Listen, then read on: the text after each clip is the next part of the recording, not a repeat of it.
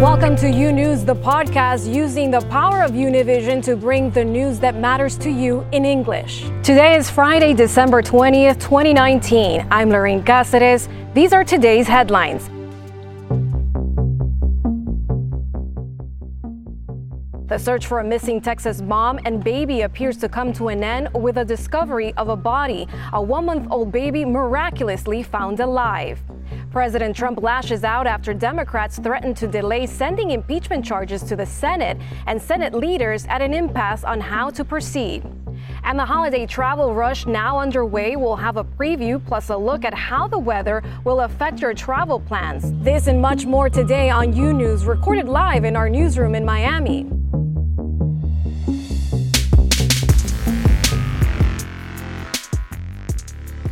We begin with a shocking new developments in the case of a missing Texas mother and her infant. Overnight, authorities surrounded a home in Houston, reportedly finding a 1-month-old girl alive, but also recovering a body from inside the trunk of a car. Rafael Rodriguez has more.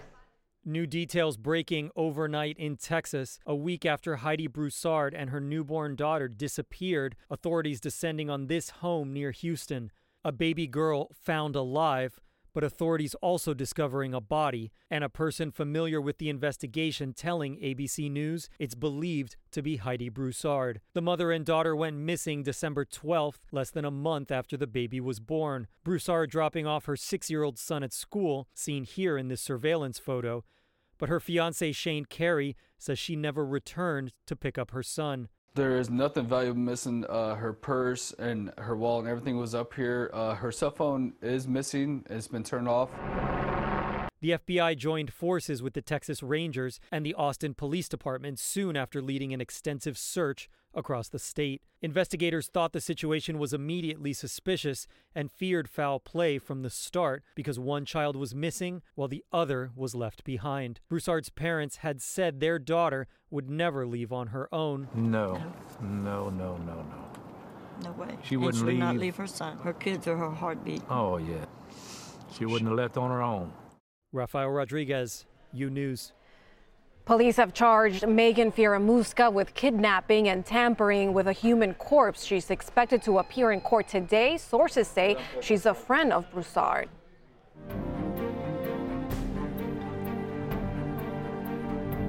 The battle in the Senate has already reached an impasse on the second day after impeachment. The majority and minority leaders unable to, at the moment, to reach an agreement on the rules for a trial. This as the Speaker of the House stands by her decision to not send the articles to the Senate until fair rules are established. Here's the very latest. It's been 2 days since being impeached, and President Trump wants a Senate trial as soon as possible, saying on Twitter, "So after the Democrats gave me no due process in the House, no lawyers, no witnesses, no nothing, they now want to tell the Senate how to run their trial. Actually, they have zero proof of anything. They will never even show up. They want out. I want an immediate trial." But lawmakers are now on break for the holidays, leaving Washington at an impasse. Both sides unable to reach an agreement on what the trial rules will be. As of today, however, we remain at an impasse. We have the curious situation where, following House Democrats' rush to impeachment, following weeks of pronouncements about the urgency of the situation,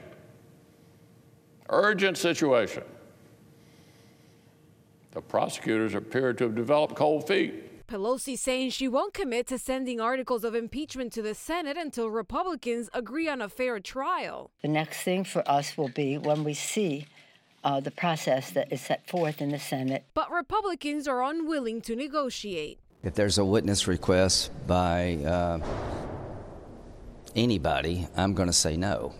I want this to end quickly. In an interview that has yet to air on CBS later this month, Ivanka Trump says impeachment has energized her father, even though he remains angry. Meanwhile, a prominent evangelical Christian magazine posting an editorial calling for President Donald Trump to be removed from office. The op-ed was published in Christianity Today, which was founded by the late Reverend Billy Graham. It was written by the magazine's editor-in-chief, who wrote that Trump's impeachment was important enough to justify commentary from the magazine itself. Galley said the facts of the impeachment proceedings were clear and said Trump's actions were both unconstitutional and, quote, profoundly immoral. The op-ed drew so many visitors to the Christianity Today website that it appeared to crash briefly Thursday afternoon. Russian President Vladimir Putin is defending President Trump in the wake of his impeachment. At the same time, a new report is questioning whether it was Putin who gave Trump the idea of a Ukraine conspiracy in the first place. Pablo Gatto joins us from Washington, D.C. Pablo, what is Putin saying exactly? Hi, this is really a very particular situation because in the past we're used to Russian or Soviet presidents criticizing American presidents and vice versa, and this is not anymore the case sometimes. Russian President Vladimir Putin criticized very strongly the Democrats with this impeachment process, and he even went further and said that the process was fabricated by the Democrats. Let's listen to what he said.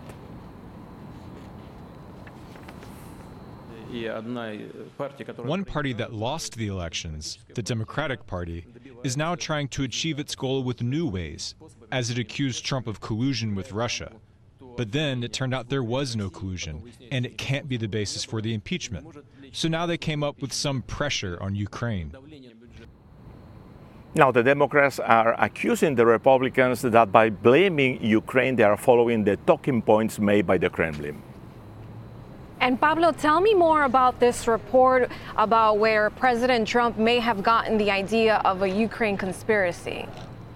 Yes, President Trump has been always very suspicious of Ukraine and their role in the 2016 elections. But after the meeting with President Putin in Germany, in Hamburg in 2017, he openly criticized Ukraine, saying that it interfered directly in the U.S. elections. But an article by the Washington Post illuminated maybe a little bit what happened in this meeting. Basically, one of the quotes by the Post says, one former senior White House official said Trump even started to explicitly at one point saying that he knew that Ukraine was the real culprit because Putin told me. And now we have to remember that all the US intelligence agencies said at the time that it was Russia, the country that interfered in the US elections and not Ukraine. And that by blaming Ukraine, basically they follow the role that the Kremlin is saying that Ukraine did. Thank you, Pablo, for that report from Washington, D.C.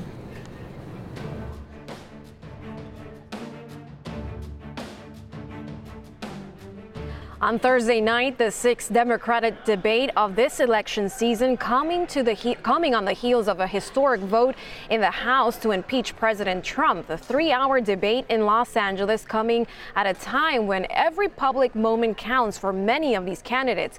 Carolina Rosario has more. You can bring in, the smallest group of Democratic presidential hopefuls sharing the spotlight for the final time this year. The question is, why am I the lone candidate of color on this stage? 7 candidates gathering in Los Angeles for the PBS NewsHour political debate, less than 24 hours after the House voted to impeach President Donald Trump. I see this as a constitutional moment. We need to restore the integrity of the presidency. The president is not king in America.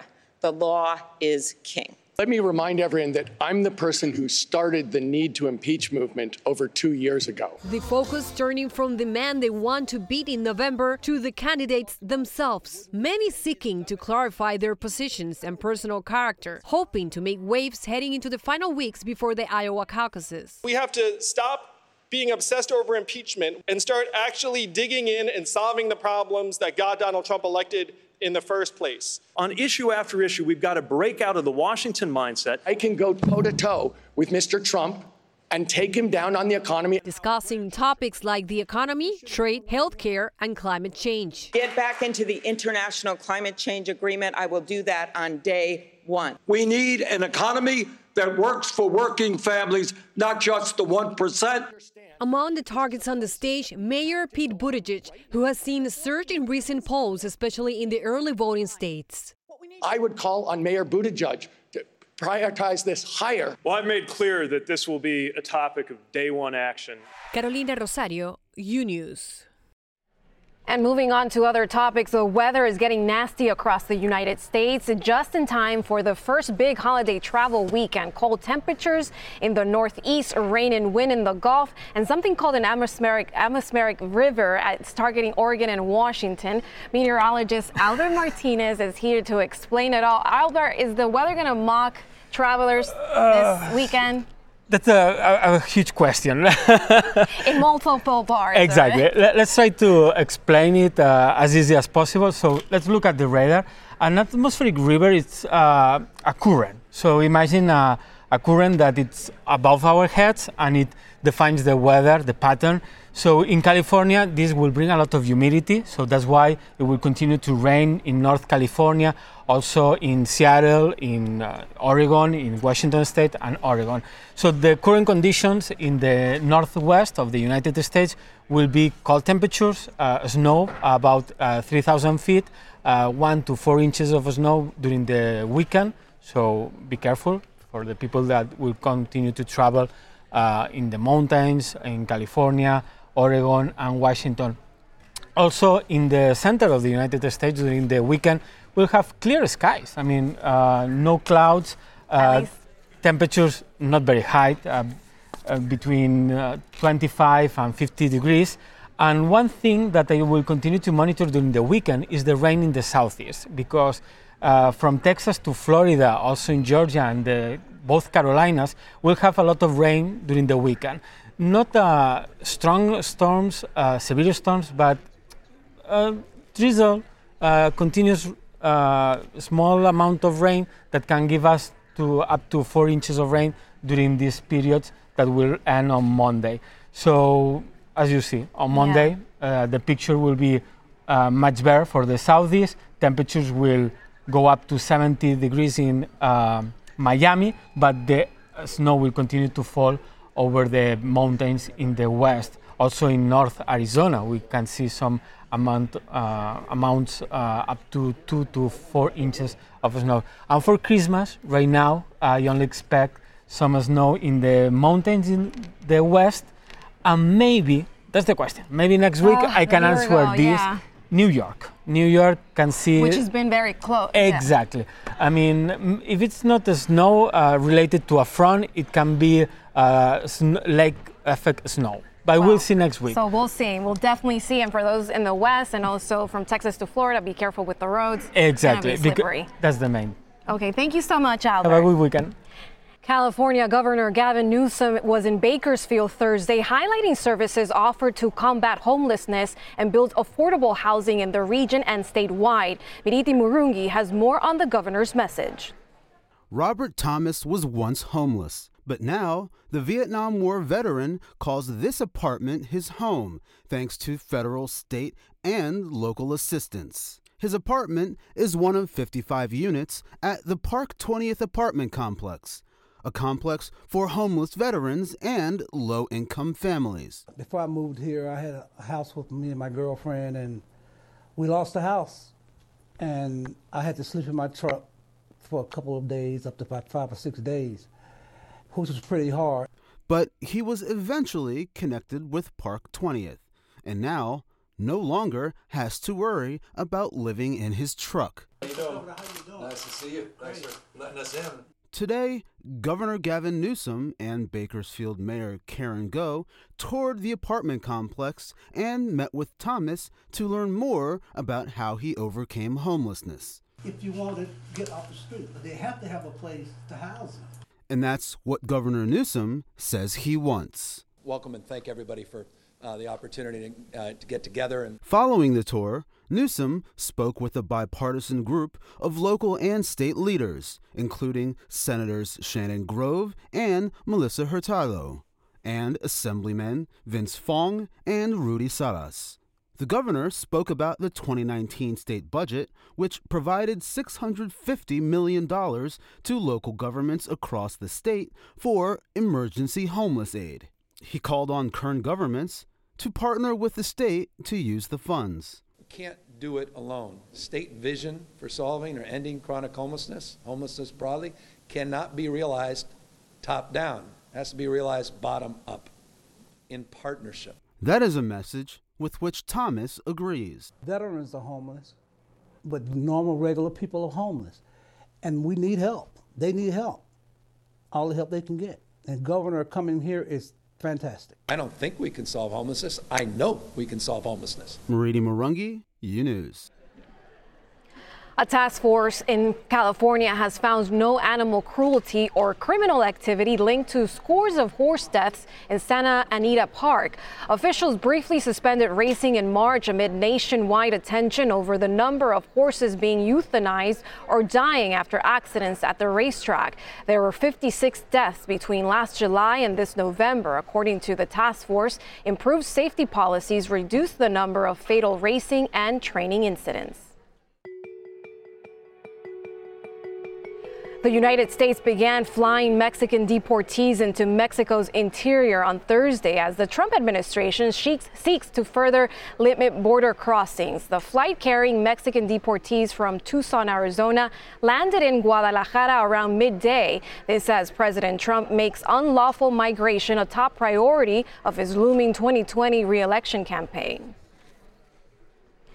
And the first group of Salvadorans who received a temporary work visa for farming labor in the United States have left their country. 50 people have received an H-2 visa to work in a company in Mississippi. These people are part of a pilot plan that includes between 150 to 200 Salvadorans who will work temporarily in the farming sector. The Salvadorans that left for the United States were selected in a process that began a few months ago. The U.S. government was supposed to stop its family separation policy at the border after two major events, a summer 2018 injunction issued by a federal judge and President Trump's own executive order reversing the policy. But according to the government's own data, children are still being separated from parents. Luis Mejid spoke to one mother who still lives in fear of that possibility. For this Central American mother, the most important things are not being deported and staying together with their daughter. A past court order should have guaranteed that parents and children will no longer be separated at the border. But under certain circumstances, the U.S. government is continuing the practice. These children should be protected, and the only way to protect them is to have them be with their parents and not separated de facto in case they might be in danger. They should be with their parents indefinitely until a judge determines that their health, their well-being is in danger by being with a parent. U.S. Customs and Border Protection told us in a statement the agency complies with the court order and it only separates families when the safety of the child is at risk. For example, when the parent presents a danger to the child, when he or she has a criminal history, a criminal warrant, or a communicable disease. According to government data, in the last year and a half, border authorities have separated more than 1,100 migrant families, and the numbers keep going up. Critics believe the government is using the issue of child safety as an excuse. They're putting up smoke screen in order to prevent the public from knowing the real practice of separating children and parents. The fact that one is able to determine that they're going to be in danger if they're not separated is an excuse. The truth is, today there are fewer separations than in the past. But they continue to happen, and nobody can really tell when these families will be reunited again. In San Francisco, Luis Mejid, U News. And as we just informed you a few minutes ago, a group of Salvadoran workers are off to the United States. According to their governments, they were selected from a pool of over 30,000 nations who applied for temporary work visas. Carlos Pinilla explains how many of them are viewing this as an opportunity to improve their lives, even though leaving home still presents challenges. Doña Marina cries, but she's happy knowing that her youngest son, Nelson, will be heading to the United States in a few minutes, legally. I'm both happy and sad at the same time and thanking God for this opportunity the government is affording him. He also carries the sweet and bitter taste of a farewell, but he knows that receiving an H-2A visa will allow him to work in the U.S. legally and change his economic situation.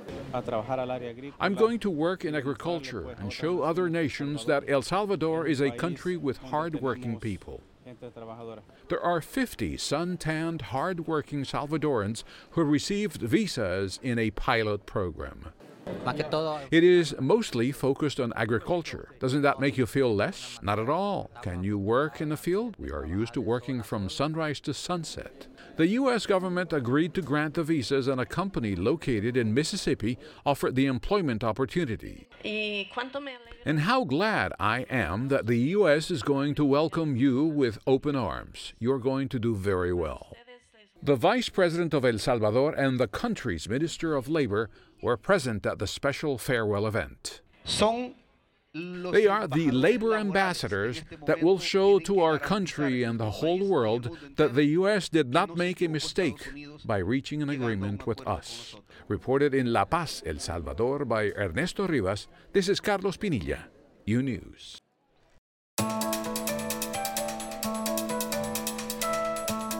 5 days before Christmas, France's long-distance trains and Paris metros remain heavily disrupted as a nationwide strike over a proposed pension reform plan surged on. French unions said that the strikes that have crippled the transport system will continue over the Christmas holidays after talks with the government failed to break the deadlock.